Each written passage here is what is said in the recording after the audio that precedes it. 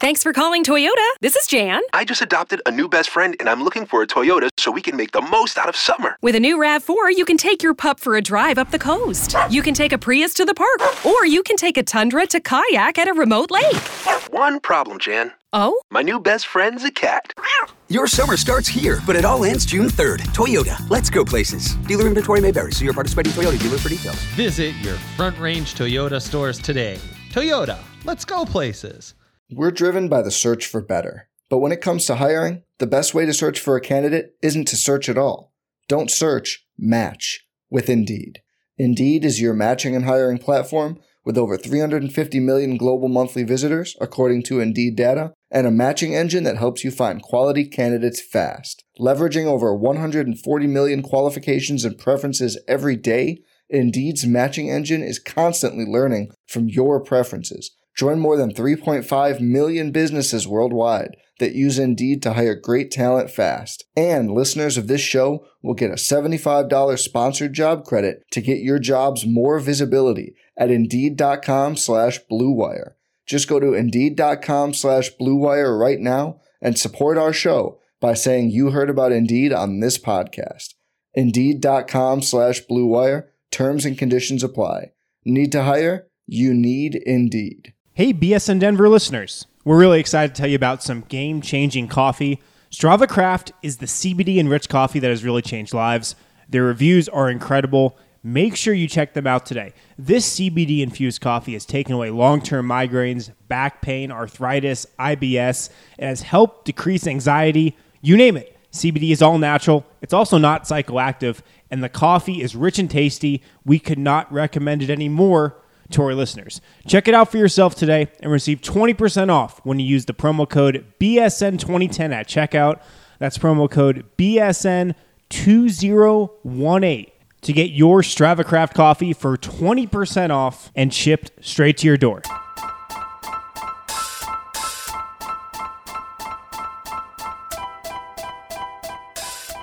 It's fun time. Welcome in to the BSN Nuggets Podcast, presented by InWeGo. Joined by a special guest, Mason Plumlee. I thought he was going to knock that ref out in L.A.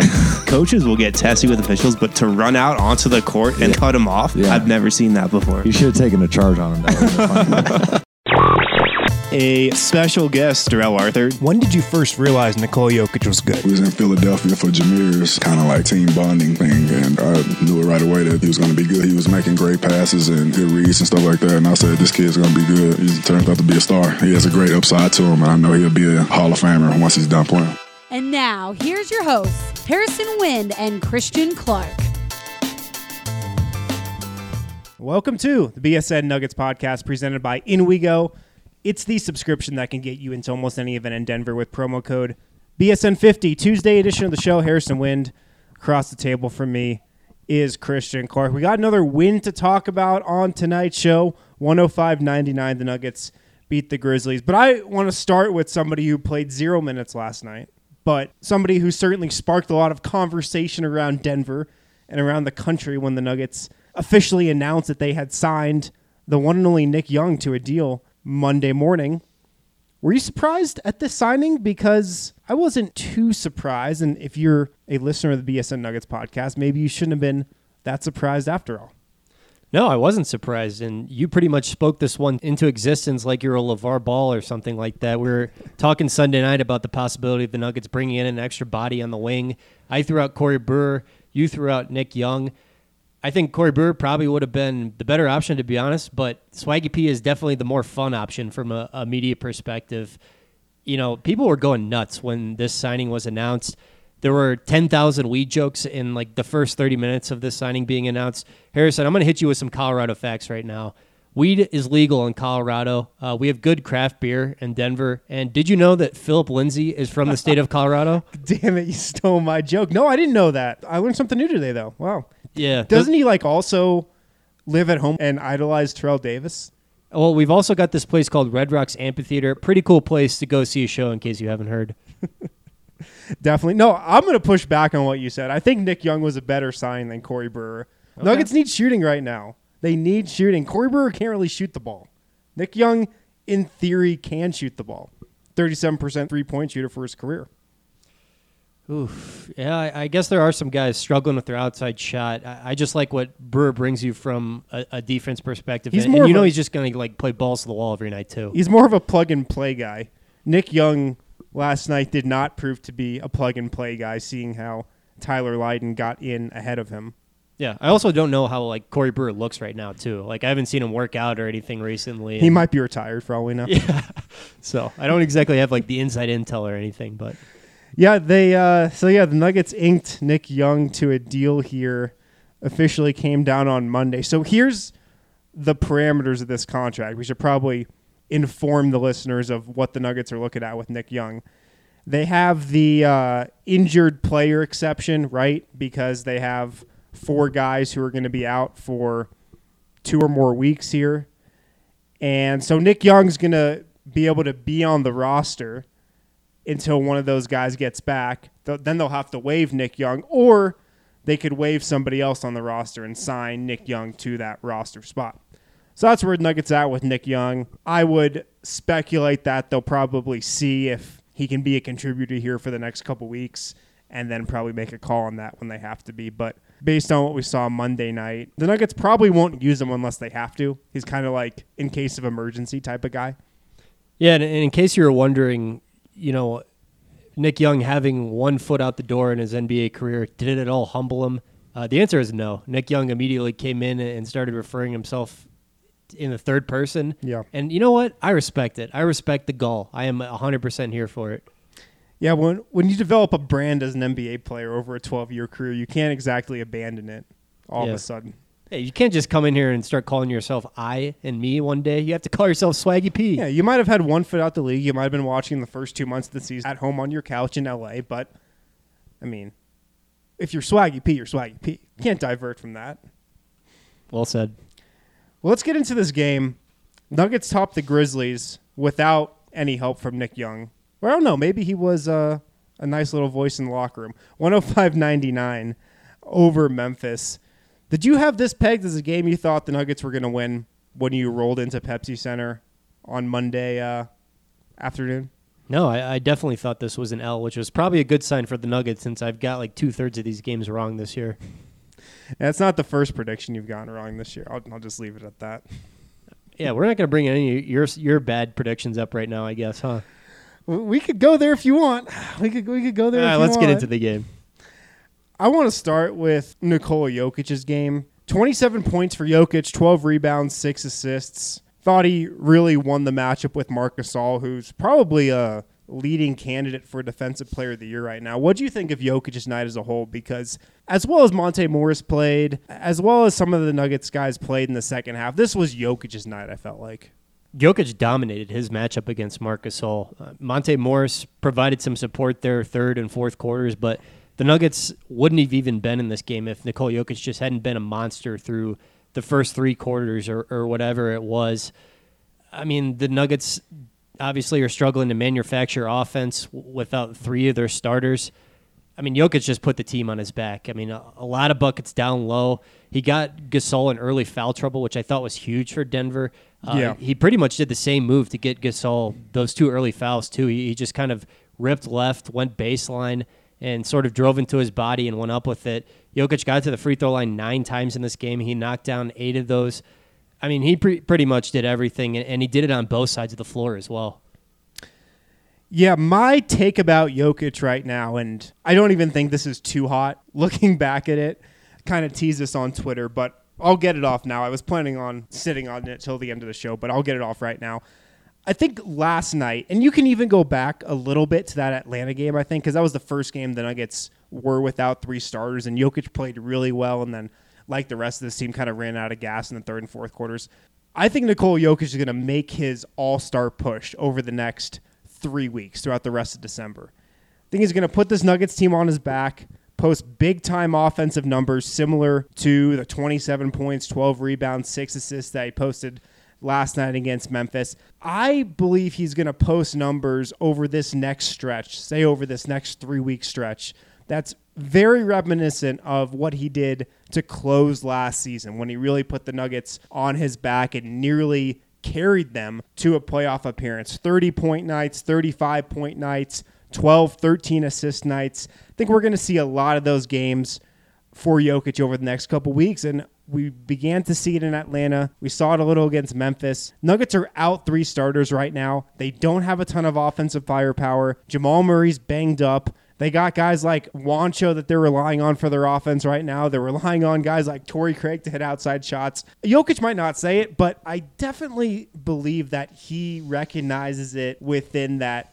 He's got to up his level of play on the offensive floor a little bit. He's got to make up for Paul Millsap and Will Barton and Gary Harris being out right now. That's the only way the Nuggets are really going to score the ball is if he's scoring 20, 30 points a night. So I think he's going to start to really carry the Nuggets on the offensive end. They're going to play through him a ton like they did against Memphis. And you said it. He dominated Marc Gasol, who came into this game as second in RPM among centers, second in defensive RPM in the league, potentially a candidate for Defensive Player of the Year right now. Jokic, just a quick note, is up to second in the league in RPM. But I think we saw the beginning of his all-star push last night. And I'll say this also.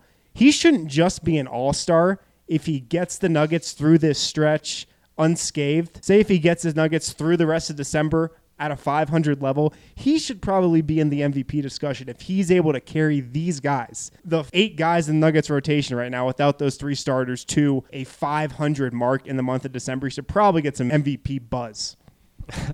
I don't think I'm ready to start talking about the MVP yet, but if he carries Juancho Hernan-Gomez, Malik Beasley, Mason Plumlee, Trey Lyles, Jamal Murray to a 500 mark the rest of this month, with the teams they're going up against in the Western Conference, if he carries that group, I think he should be in the MVP discussion then. Yeah, I mean, there's still 3.5 months of season after that, too. I mean, I'm just not ready to go there yet, but I agree that Jokic, I think he does know that he needs to up his scoring level a little bit right now with so many of Denver's, key players sidelined, but he won't say it. I mean, if you ask him, like, hey, man, like, do you kind of know that you need to be more aggressive when you guys are so shorthanded? This was a quote from last night. We just need to play the same way. That's how we're going to be good. I think nobody needs to force anything. We just need to play like we're used to when the roster was healthy. I think no matter what the circumstances, Jokic is always just going to say that. Like, he's never going to say, I'm playing any differently. He's always just going to say, I'm going to play the way I'm going to play. He's always going to say it, but I truly believe deep down he knows it. And his teammates know it too. That's the funniest part. I asked Monte Morris about it last night, and he went on about how Jokic is their franchise player. And then he slipped in this little line where he kind of smiled and looked at me and said, he knows it. He knows the Nuggets need him to score 25, 30 points for them to get over 100, over 110 right now, and maybe be in a lot of these games. I think he knows it deep down. Yeah, I agree with you. I just think Jokic does not enjoy playing the media game either because, the media's questions are kind of so predictable sometimes. Like, oh, do you know you need to be the man right now? And Jokic just does not want to do that dance at all. He doesn't want those headlines, I don't think. He doesn't want the spotlight. Yeah. He doesn't. He's a star player, but he wants to be a team-first guy. He doesn't want the credit, and he probably doesn't want the blame too. But he's all about doing the legwork behind the scenes, and he wants his team to have the success, which is a really special part about him. Agreed. Can we please talk about his one-legged fadeaway shot? He brought it back last night in the first quarter. If you guys want to know what I'm talking about, it's in my Golden Nuggets post, number 4. It happened in the first quarter, 2:25 mark. Jokic takes one dribble, leans backward, and he raises his left leg up, and Jokic is a right-handed player. So it's just this awkward-looking, wrong-footed fadeaway jumper, and he just swishes it. Jokic brought this out a couple times last year. I'm just obsessed with this shot, Harrison, because it's a weird riff on Dirk Nowitzki's one-legged fadeaway, but Dirk does it with his right leg raised up, and he's, of course, a right-handed player, so it looks a little bit more natural. This is the weirdest-looking shot I've ever seen in my life. I have no idea how he makes this shot. Me neither. I'm glad he's got a signature shot right now because it kind of feels like he needs one. Dirk's got one. All the NBA stars have a signature move. Maybe this is his, even though he only goes to it maybe like 5 times a season. But there's a backstory to why he went to this shot initially, right? Yeah, I mean, I asked him about it last year, and this was right after he came back from missing 7 games with a sprained ankle. And he told me that he started toying around with this shot because his left ankle was still kind of bothering him a little bit. And, of course, he jumps off his right foot on this shot. So it was really a shot he invented while he was kind of on the mend from a sprained ankle. He probably wouldn't even tried something like this if he was at full strength. That's about the most Jokic story ever. He just invented a shot because he got hurt. His night was so impressive. I loved how he got Marc Gasol in foul trouble early, really just established himself in the first quarter. Here's some quick stats I just put together on how the Nuggets are utilizing Jokic this year and how much of a focal point he was last night. On the season, Jokic is averaging 85.1 touches per game. Last night versus Memphis, he had 93 touches, so a little bit of an increase there. On the season, Jokic is also averaging 6.9 post-ups per game, and this is per NBA.com. Last night versus Memphis, he had 11 post-ups. So it's not only that Jokic realizes that he's got to be more of a focal point, he's got to carry the load a bit more on the offensive end, not just from scoring, because all those post-ups don't end in Jokic field goal attempts. A lot of those post-ups end in open three-pointers or in open Jamal Murray layups when Jokic finds him on a little backdoor cut like he did in the fourth quarter beautifully last night. Some of them do end in Jokic shots, but a lot of them end in assists as well. And so you get the feeling Jokic doesn't only realize that he needs to be more of a focal point, but the Nuggets also realize they got to ride their main horse right now. Even for kicks, I went back and looked at what his touches looked like in the last 18 games of 2018 and what his post-ups looked like at the end of last season. And so to run over those numbers again, last night versus Memphis, 93 touches for Jokic. Last 18 games of 2018, he averaged 92.3 touches, so almost the exact same amount there. And then last night versus Memphis, 11 post-ups. Last 18 games of 2018, 8.9 post-ups. So even more post-ups last night than he was getting at the conclusion of last season. Yeah, let's talk about the end of the game there. Jokic had a really big bucket late where he drove it right at Gasol. He tried this reverse layup. It hit off the rim, and Jokic immediately grabbed his rebound and flipped it in. That had to be demoralizing for Gasol, first of all, because that was really good defense, and it just kind of landed in Jokic's breadbasket. Marc Gasol did not look good last night. No. 2 of 6? How does Memphis not get him more than 6 shots? 2 rebounds? Can you believe Marc Gasol played 31 minutes and only got 2 rebounds last night? No, I mean, it's crazy. Jaren Jackson only got 3 rebounds. The Nuggets out-rebounded the Grizzlies 40-33. I mean, this was a really slow-paced game with not a ton of possessions, but, I mean, nobody out of the Grizzlies' 5 starters got more than 3 rebounds. Really bizarre game from Memphis' first 5. Sorry, go on. Oh, I was just going to say, and then on the possession right after that where Jokic misses his own shot, rebounds, and flips it in, Jokic hooks up with Murray on that backdoor pass. I thought Scott Hastings made a pretty good point on the broadcast. I went back and watched the fourth quarter today. The Nuggets' bread and butter during crunch time has got to be the Murray-Jokic two-man game. And they got to go to that pick and roll, and they've got to rescreen a couple times if necessary, kind of like Conley and Gasol do late in games. But that's got to be the ticket for Denver, especially when Gary and Will and Paul are all sidelined. They need Jamal and Jokic to do their thing in the two-man game late. I want to talk about that more because I like where you're going with that. Let's go ahead and take a break real quick. We'll discuss that on the other side. Be right back on the BSN Nuggets Podcast. This podcast is presented by InWeGo, the subscription that allows you to go to as many events as you can for only $39 per month with no additional cost or fees. You heard that right, as many events as you can fit into your schedule for only $39 per month. Brandon Spano's here, and he's going to tell us a little bit about it. Yeah, guys.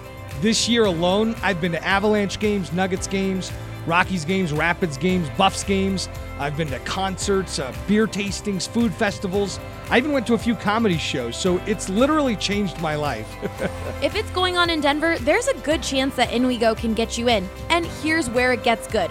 We've partnered with InWeGo to give BSN listeners a great deal. Go to inwego.com/BSN or download the app for free and use promo code BSN50 when you subscribe to get 50% off your first month. That's right, all the events you can handle for less than $20 for your first month. Try it and fall in love with it like we did here at BSN Denver. Go to inwego.com/BSN or download the app for free and use promo code BSN50.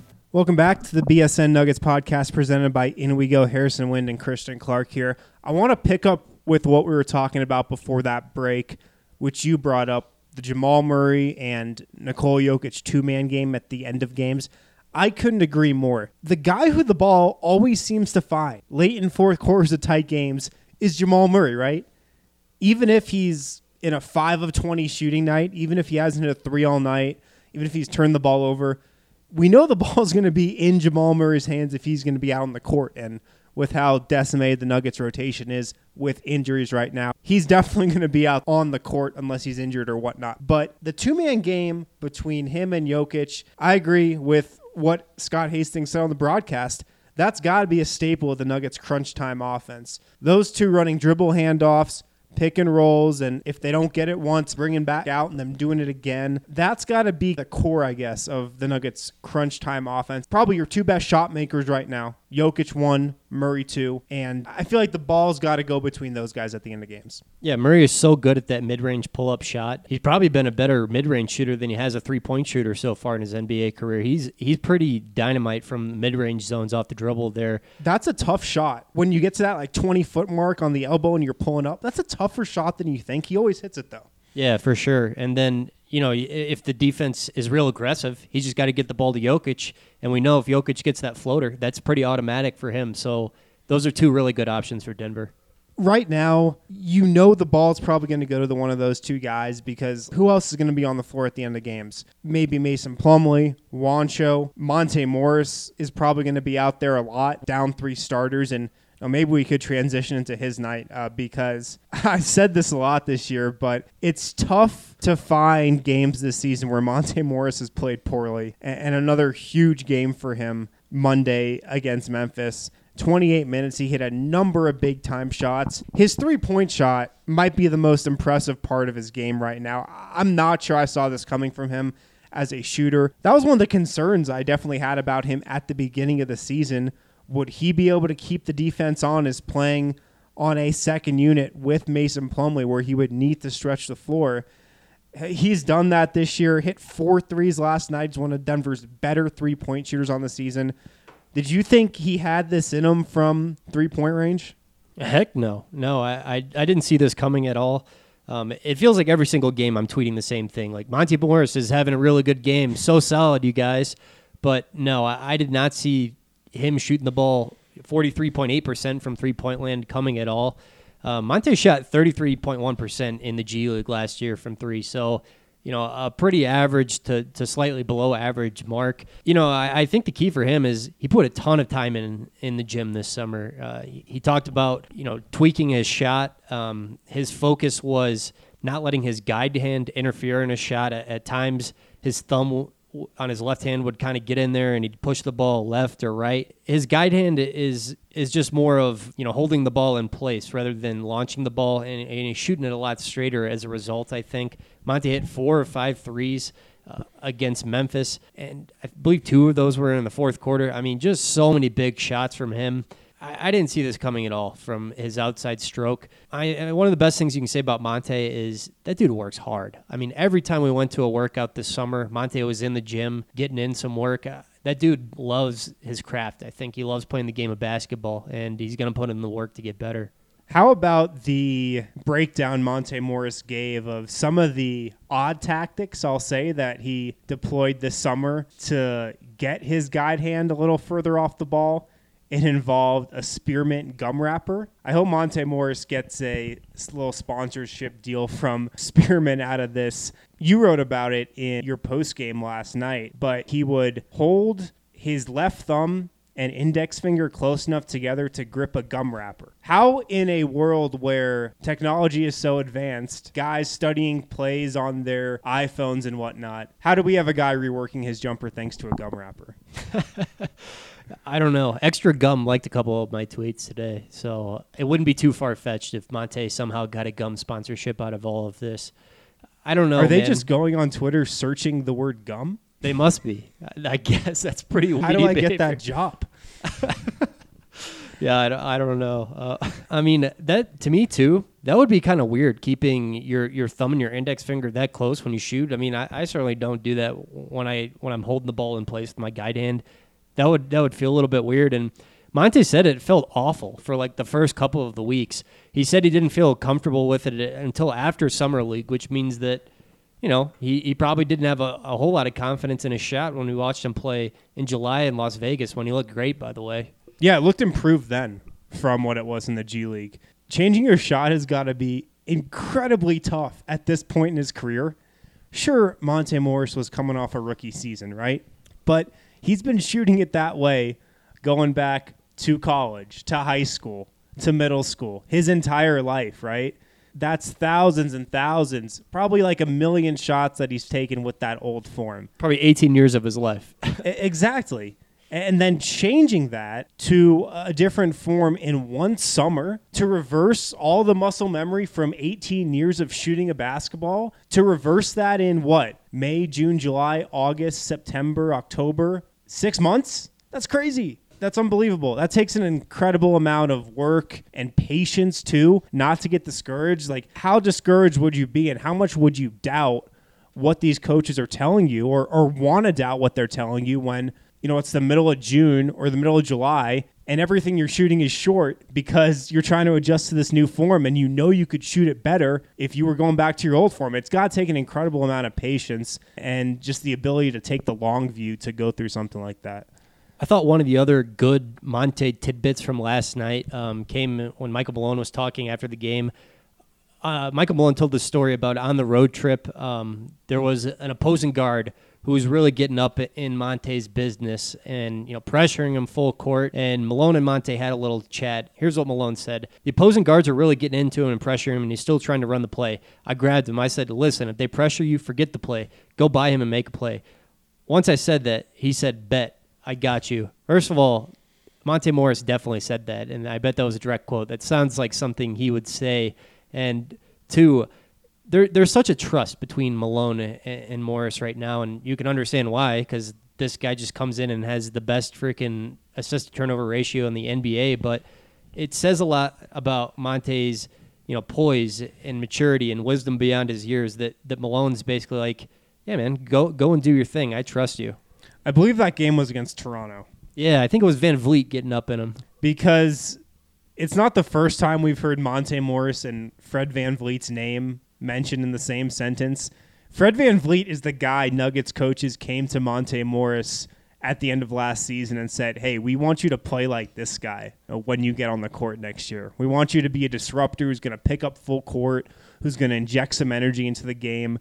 And sure enough, the Nuggets bench unit this year has looked like the Raptors bench unit of last year. Everybody couldn't stop talking about how good that Toronto second five was last season. The Nuggets second five has been just as good this year. And Monte Morris has kind of been the Fred Van Vliet of this team. So I believe that was the game. And yeah, Van Vliet was pressuring Morris a lot. And I mean, you've seen Monte over these last couple games, I think, just play with a different level of confidence. And we're seeing Michael Malone let Monte Morris kind of run his team, and I think we've seen him let Jamal Murray kind of run the starters a little bit. Obviously, it's easier when you've got a guy like Nikola Jokic out there, but how about the amount of trust that the Nuggets have in Monte Morris, who played 25 minutes with this team in his rookie season, and now he's playing around 30 minutes a night for a team who's the third best in the West. It's unbelievable.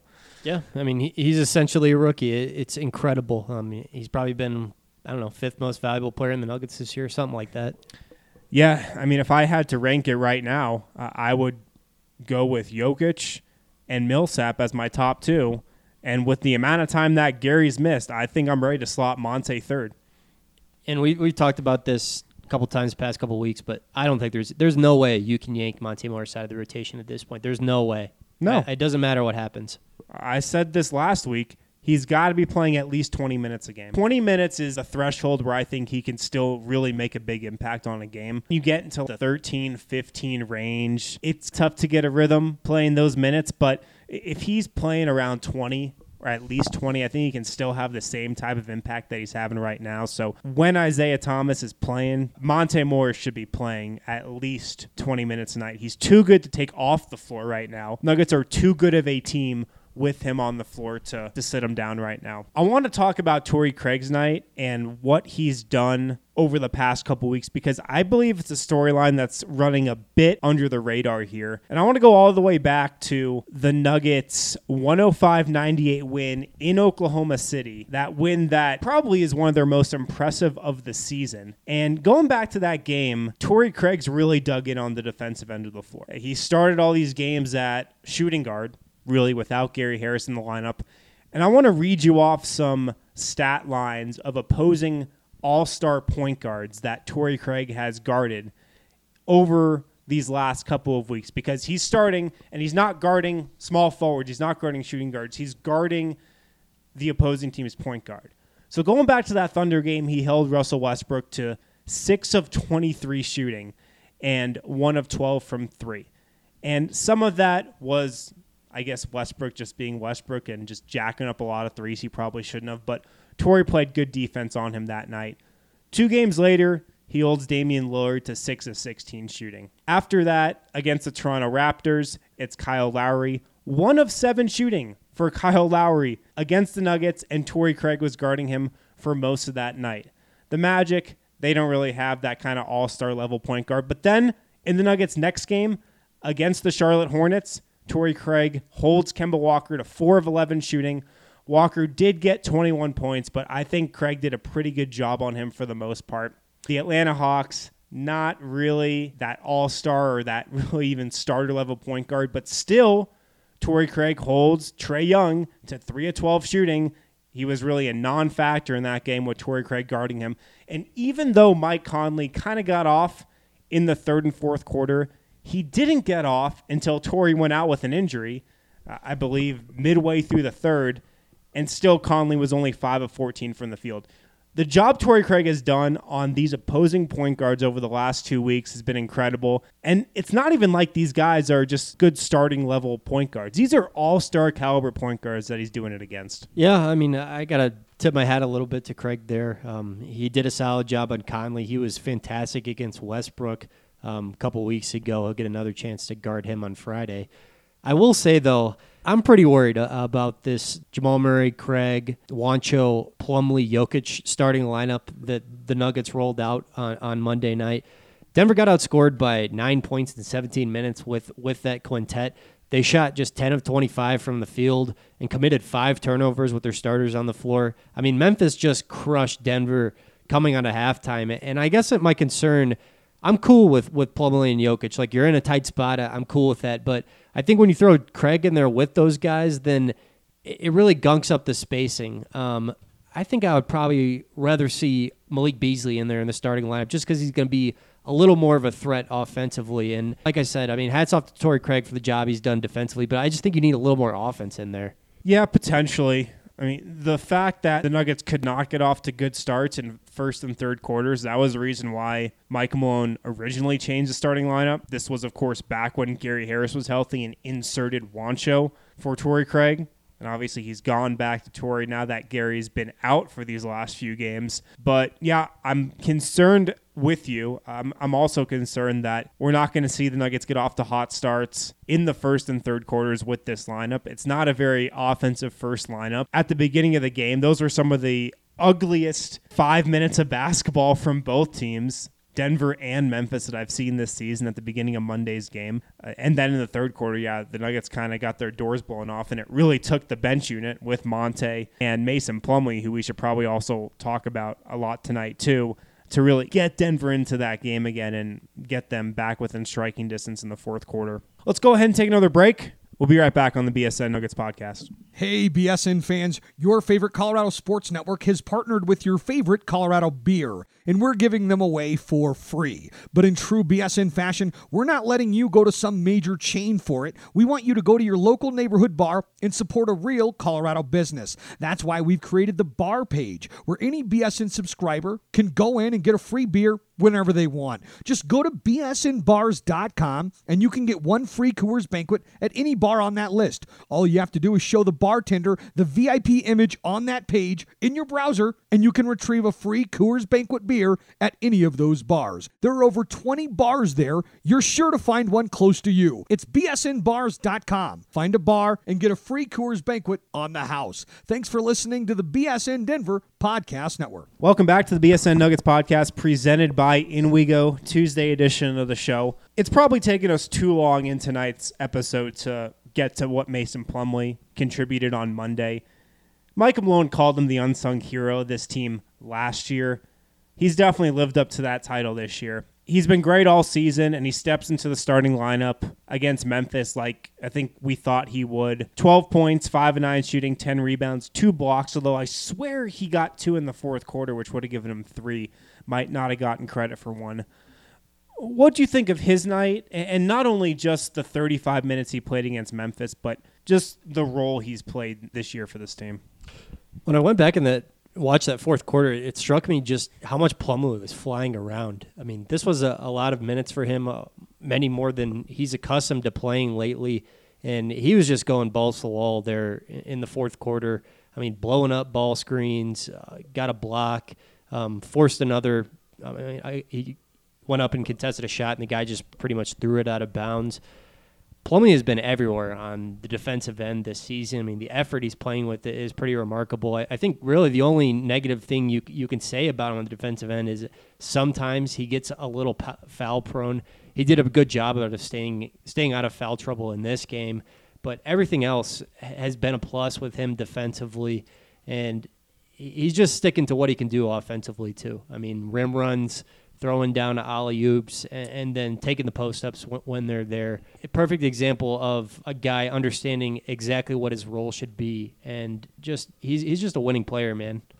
Yeah, that's the most impressive thing about Plumlee, I believe. Him understanding his role. It's not to score. It's to be a force on the defensive end of the floor, take the dunks, take the alley-oops when they're there, and he can also play make a little bit. That's what you forget about Mason Plumlee. He was one of the best passing centers in the league when the Nuggets traded for him from Portland, and sure enough, he goes to a team with the best passing big man of all time on it, and so he's a little overshadowed, but I think we forget from time to time how good of a passer he really is, and we see that on occasion. But I agree with you. Watching that fourth quarter, he was everywhere. He was flying around. You also forget how athletic this guy is. This guy is an unbelievable athlete from the center position. 7 feet tall, can jump out of the gym, can sky for alley-oops. The block he had at the end of the game and the plays he was making at the end of Monday's win in the fourth quarter were so impressive. And there's a big misconception out there that the Plumlee-Jokic two-man pairing is not good for the Nuggets. For 2 years in a row, that pairing has been unbelievable. The Nuggets have been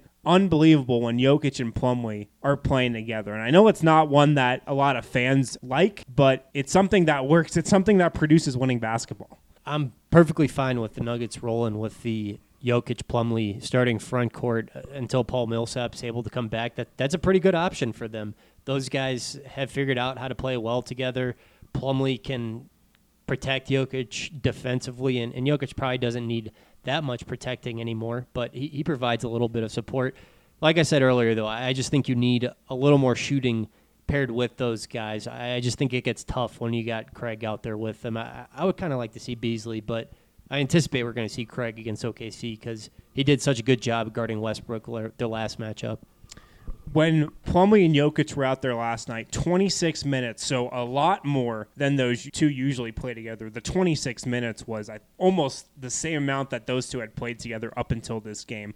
They were a -2 last night, and I think you saw that because it's probably a bit more minutes than they should be playing, I think, on a night-to-night basis. Like, they're really good together in small to medium doses. Maybe not in your large dose that you got from Memphis. And in an ideal world, they wouldn't be playing 26 minutes together if Paul Millsap was healthy, if they had a full assortment of players. But, yeah, the Nuggets have been really good with those guys on the floor this year, especially on the defensive end, an 83.5 defensive rating in 52 minutes so far this season when Plumlee and Jokic have been on the floor. And how good they've been defensively is along the lines of what we saw last year with that pairing defensively. So it might not be the easiest on the eyes. It might not be what Nuggets fans like, surrounding Jokic with Plumlee instead of 4 shooters and 4 off-ball movers. But hey, it's worked. And desperate times call for desperate measures. There's probably no lineup combination out there that Michael Malone won't consider right now, because a win, no matter how you get it, is the only thing that matters right now. We've got 2 questions from the Total Beverage Fan Hotline that I want to get to. And again, if you got a question for the show, 1-800-BSN-8394, 1-800-BSN-8394. Let's go there right now. Hello, this is Corey from Florida. My question is, with all the injuries, we see Nikola Jokic stepping up. He's scored, I haven't looked at the exact numbers, but above 20 points per game in the last 2 games. So what is Nikola Jokic's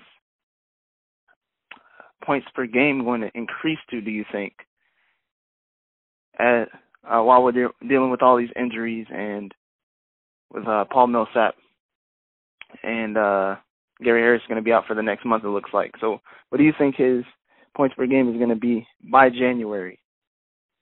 Thanks for all the content you guys have on bsndenver.com, and go Nuggets. All right, thanks for the question. As always, Corey, love hearing from you, man. So I'll give you the rundown on Jokic's stat line right now, Christian. 17.1 points per game, 13.0 field goal attempts per game.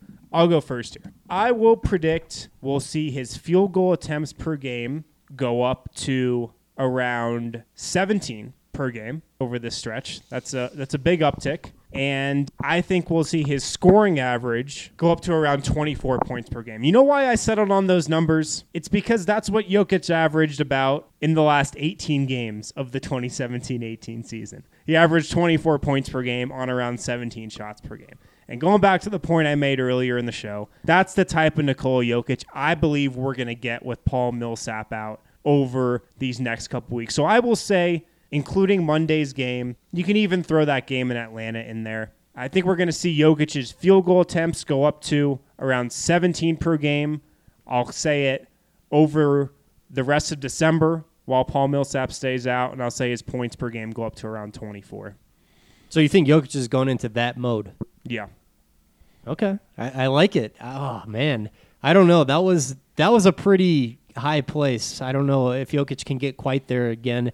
I would expect something pretty similar, but I don't know, man. I mean, he was like God mode for those last 18 games last year. Yeah, I mean, maybe he's not going to go God mode, but he's going to have some big games, I think, over this next stretch. And the 17 field goal attempts per game, that's not even that crazy of a number. He had 18 field goal attempts against Charlotte, 17 against Atlanta. I think he can get there easily. And then the 24 points per game, that's about the impact I think we're going to see him have over these next 3 weeks.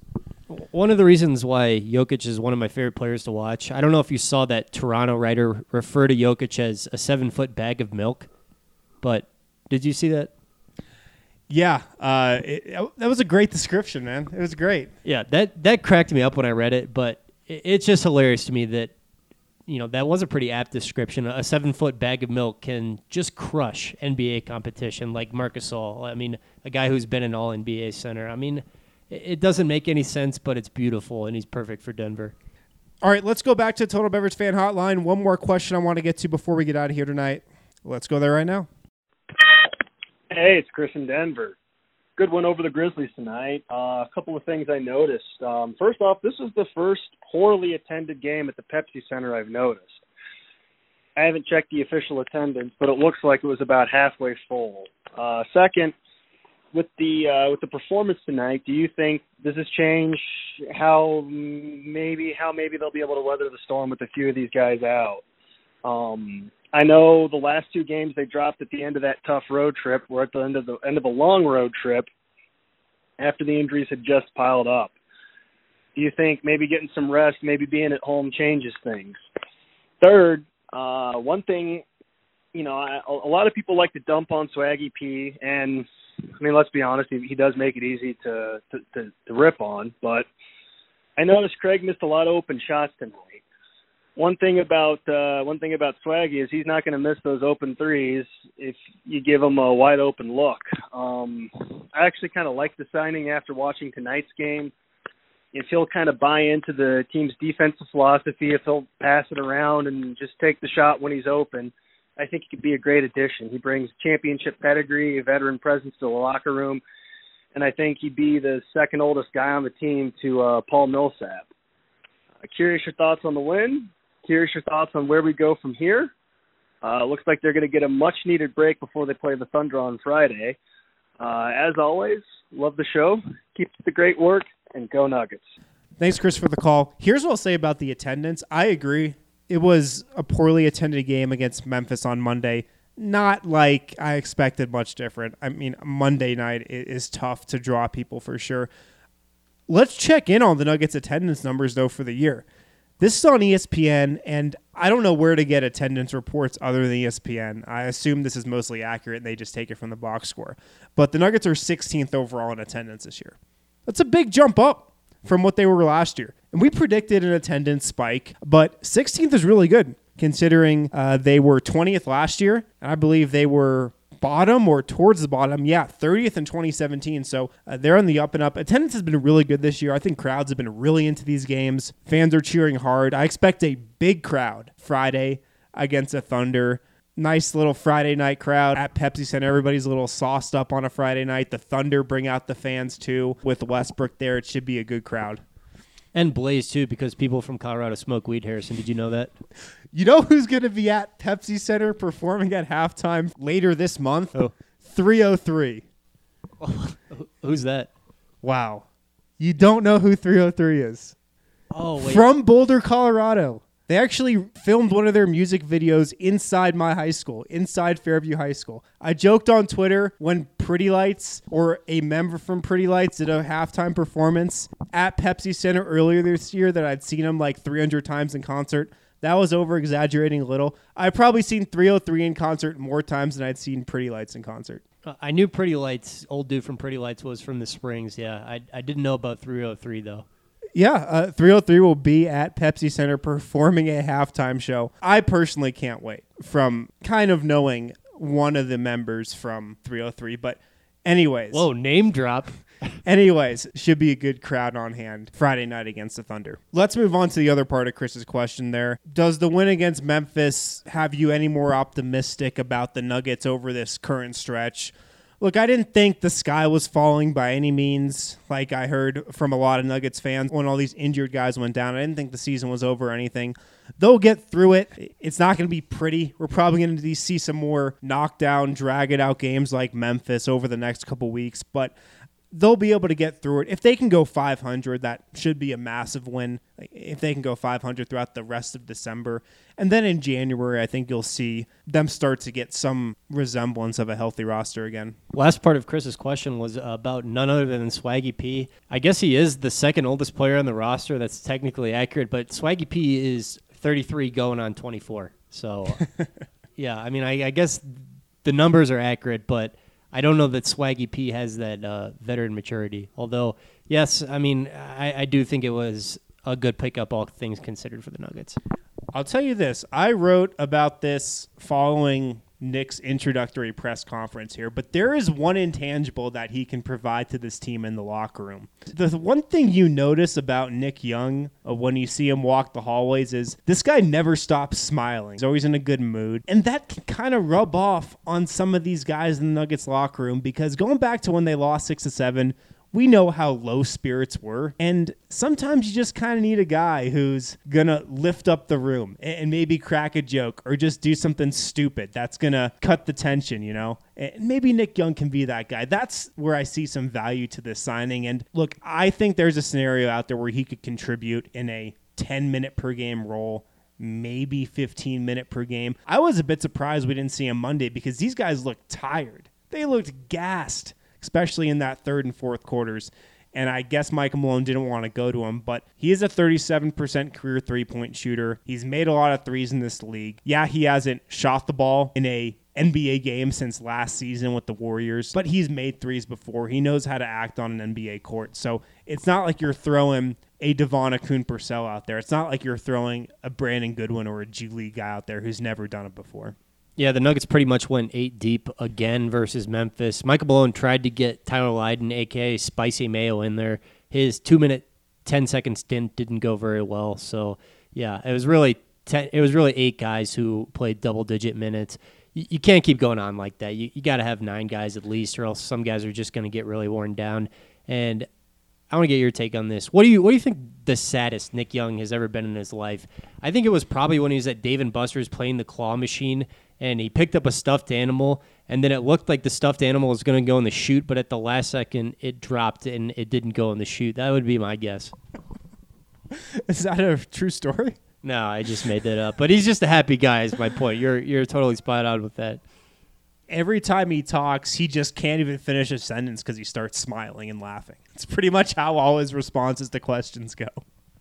Yeah. Just can't even get a full sentence out because he'll start laughing in the middle of it. I wish I had that. Anyways, I think that's all we got for tonight. I do predict, though, that Nick Young will start playing some minutes for this team. I don't think they're going to continue to go with 8 guys. It's just you can't go on like that for a 2-3 week stretch without it catching up to you. So we'll see what happens on Friday against the Thunder. The Nuggets have a couple off days here. I think they were completely off here on Tuesday. They'll practice again Wednesday. And we'll be recording shows throughout the rest of the week, of course. Keep sending in your guys' questions. Hit me on Twitter if you got any questions. And if you got a second, head on over to iTunes. It takes literally 20 seconds. Drop us a 5-star review. We really appreciate it. It helps us grow the show. Helps us know that you guys appreciate what we're doing. And we'll be back with another episode on Wednesday. Talk with you then. What if we told you that whiskey and vodka weren't just for drinking? It's true. Jason and Erica, owners of Distilled Bath & Body, created Pit Liquor. You heard me right, Pit Liquor. It's an all-natural deodorant that actually works. Ramona found Pit Liquor online and now says she's a customer of theirs for life. Pit Liquor is wonderful. They save my underarms. No more sweaty, itchy underarms for me. So I definitely love them and will be a customer as long as it keeps the smell, I guess, away. Pit Liquor has no harmful chemicals or toxins and doesn't have any ingredients you wouldn't find in Grandma's kitchen. I came across Pit Liquor online on Instagram. I saw an ad advertising no baking soda used in their product. So the difference between Pit Liquor and other natural deodorants is I do not stink. I've tried several different brands, and either I end up with an itchy rash or it doesn't last. But Pit Liquor, for me, lasts all day. Pit Liquor's risk-free guarantee should put your mind at ease. Head to pitliquor.com and use the promo code #1fan to save 11% and have it shipped straight to your home. That's #1fan.